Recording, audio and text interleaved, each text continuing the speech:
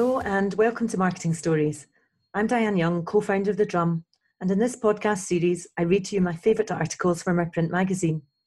In this episode, Ellen Ormisher writes about how genuine purpose has led to improved growth for some brands.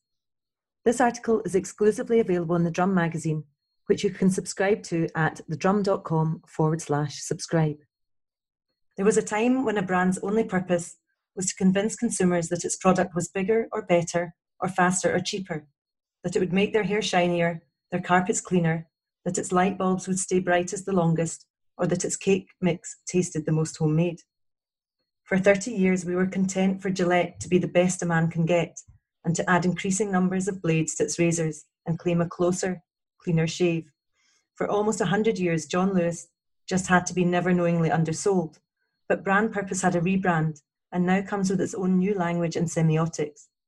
Now we have Gillette encouraging men to be the best men can be as it taps into conversations around toxic masculinity.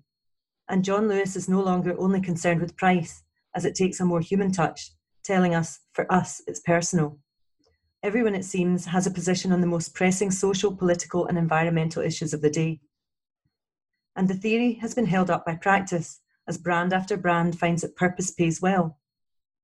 In 2019, Unilever announced that its sustainable living brands, some 28 lines from Dove to Lifebuoy to Vaseline, that communicate a strong environmental or social purpose, have grown 69% faster than the rest of its business and deliver 75% of the company's growth. Unilever Chief Executive Alan Jope also stresses that 2/3 of consumers around the world say they choose brands because of their stance on social issues, and over 90% of millennials say they would switch brands for one that champions a cause. The importance of purpose-driven language for brands appealing to younger consumers is a phenomenon. Stuart Steele, strategy director at brand consultancy Good, has also observed, the interesting thing about the new generation is that they are all about kindness. They want to give their money to brands that communicate with compassion, he tells us. Certain brands have latched onto the vernacular of compassion earlier than others, particularly in the FMCG and the beauty sectors.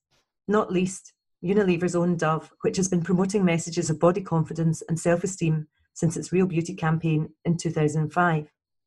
While not without its history of faux pas, the toiletries giant remains one of Unilever's top-selling brands. Last year, it made its latest development in kindness and was certified cruelty-free by PETA. Enrich, not exploit, is how The Body Shop, meanwhile, expresses its ambition to become the world's most ethical and sustainable business.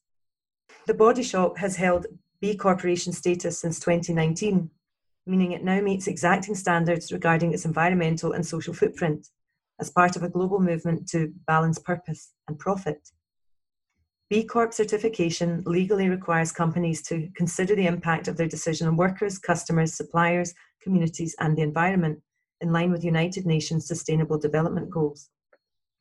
As Chris Davis, The Body Shop's Global Director for Corporate Social Responsibility, tells The Drum, certified B corporations meet the highest standards of verified social and environmental performance, public transparency, and legal accountability. This is something that we feel is true to our founding principles and the DNA that runs through the company today. Lush, The Body Shop's youth-orientated shopping centre rival, has also emphasised its commitment to high-quality ingredients from ethical sources. Yet, while The Body Shop highlights its dedication to ethical business, Lush rejects the word as a company descriptor as part of its brand mission. The brand's ethics director, Hilary Jones, says, "We've never called ourselves an ethical business internally, and when others started to put the label on us, it made us feel very uncomfortable. Our main concern about the term is that inherent in it is the implication that other businesses are not ethical. The idea that there are two categories. Your business can be ethical or what? Unethical? Doesn't that mean that we're accepting that normal business is not ethical and can choose to opt into ethics if it fancies?" Lush's mission statement instead points to its lifelong commitment to being kind to both customers and the environment by continuing its fight against animal testing, investing in the development of vegetarian and vegan products, as well as new innovations in packaging, to name a few. Jones highlights that for Lush's customers, it is ingredients such as preservatives that elicit by far the most questions. We have always wished to give customers a choice by producing plenty of products that contain no preservatives, Packaging waste and other environmental concerns are probably the current fastest growing areas of customer questions. We've always prioritised naked products that require no packaging. Lush's attitude contrasts with the Body Shop's by-the-book approach to sustainability. While the L'Oreal brand hews to B Corp standards and has vowed to improve its record on sustainability on an ongoing basis, Jones takes a more radical view. We reject the idea that it is okay for companies to be anything other than ethical, to do any less than strive to cause no harm to those it touches along the way during the process of doing business. All businesses should be ethical, nothing less should be accepted as the norm, she says. Lush's argument that ethical business should be business as usual recalls other brands that have chosen to differentiate in the market with moral positions and challenge what ethical commitments are possible for a profit-making concern. Patagonia's Don't Buy This Jacket campaign set a high bar back in 2013 when it rejected the Black Friday sales by discouraging consumers from unnecessary purchases and subsequently donating all sales made on the day to grassroots environmental groups. The outdoor brand continued its activism come marketing in 2017 with a campaign of murals spelling out what the brand stands for. Build the best product, cause no unnecessary harm, use business to inspire and implement solutions to the environmental crisis. In 2018, it piped up again, promising that Patagonia is in business to save our home planet. Patagonia's purpose stems from its origins as a company founded to help people explore wild places, and its language has subsequently shifted to acknowledge the fact that those wild places must be protected in order for the brand to survive in future. The company's significant commercial success over the last 10 years is more evidence that purpose can serve profit, but only, as Jones stresses, if marketing messages match up with business models. It is action, not words, that we've tried to focus on.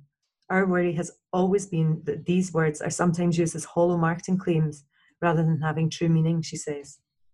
Steele agrees, saying that everywhere you look at the moment, we seem to be surrounded by division and cruelty, and the only purpose that can really challenge that is policy.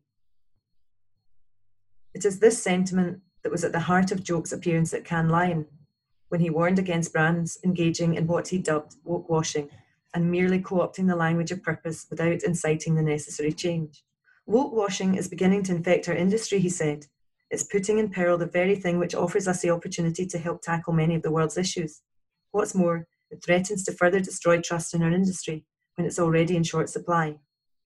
Of course, Joke conceded that the pursuit of purpose will always be in the interest of the sale, as done properly, done reasonably, done responsibly, purpose will help us restore trust in our industry, unlock greater creativity in our work, and grow the brands we love. But, as Steele concludes, while brands seeking to learn the language of purpose can never be entirely altruistic, if it's still change, then that's still good. To read this and other marketing stories, subscribe to receive your monthly copy at thedrum.com/subscribe. Thank you for listening.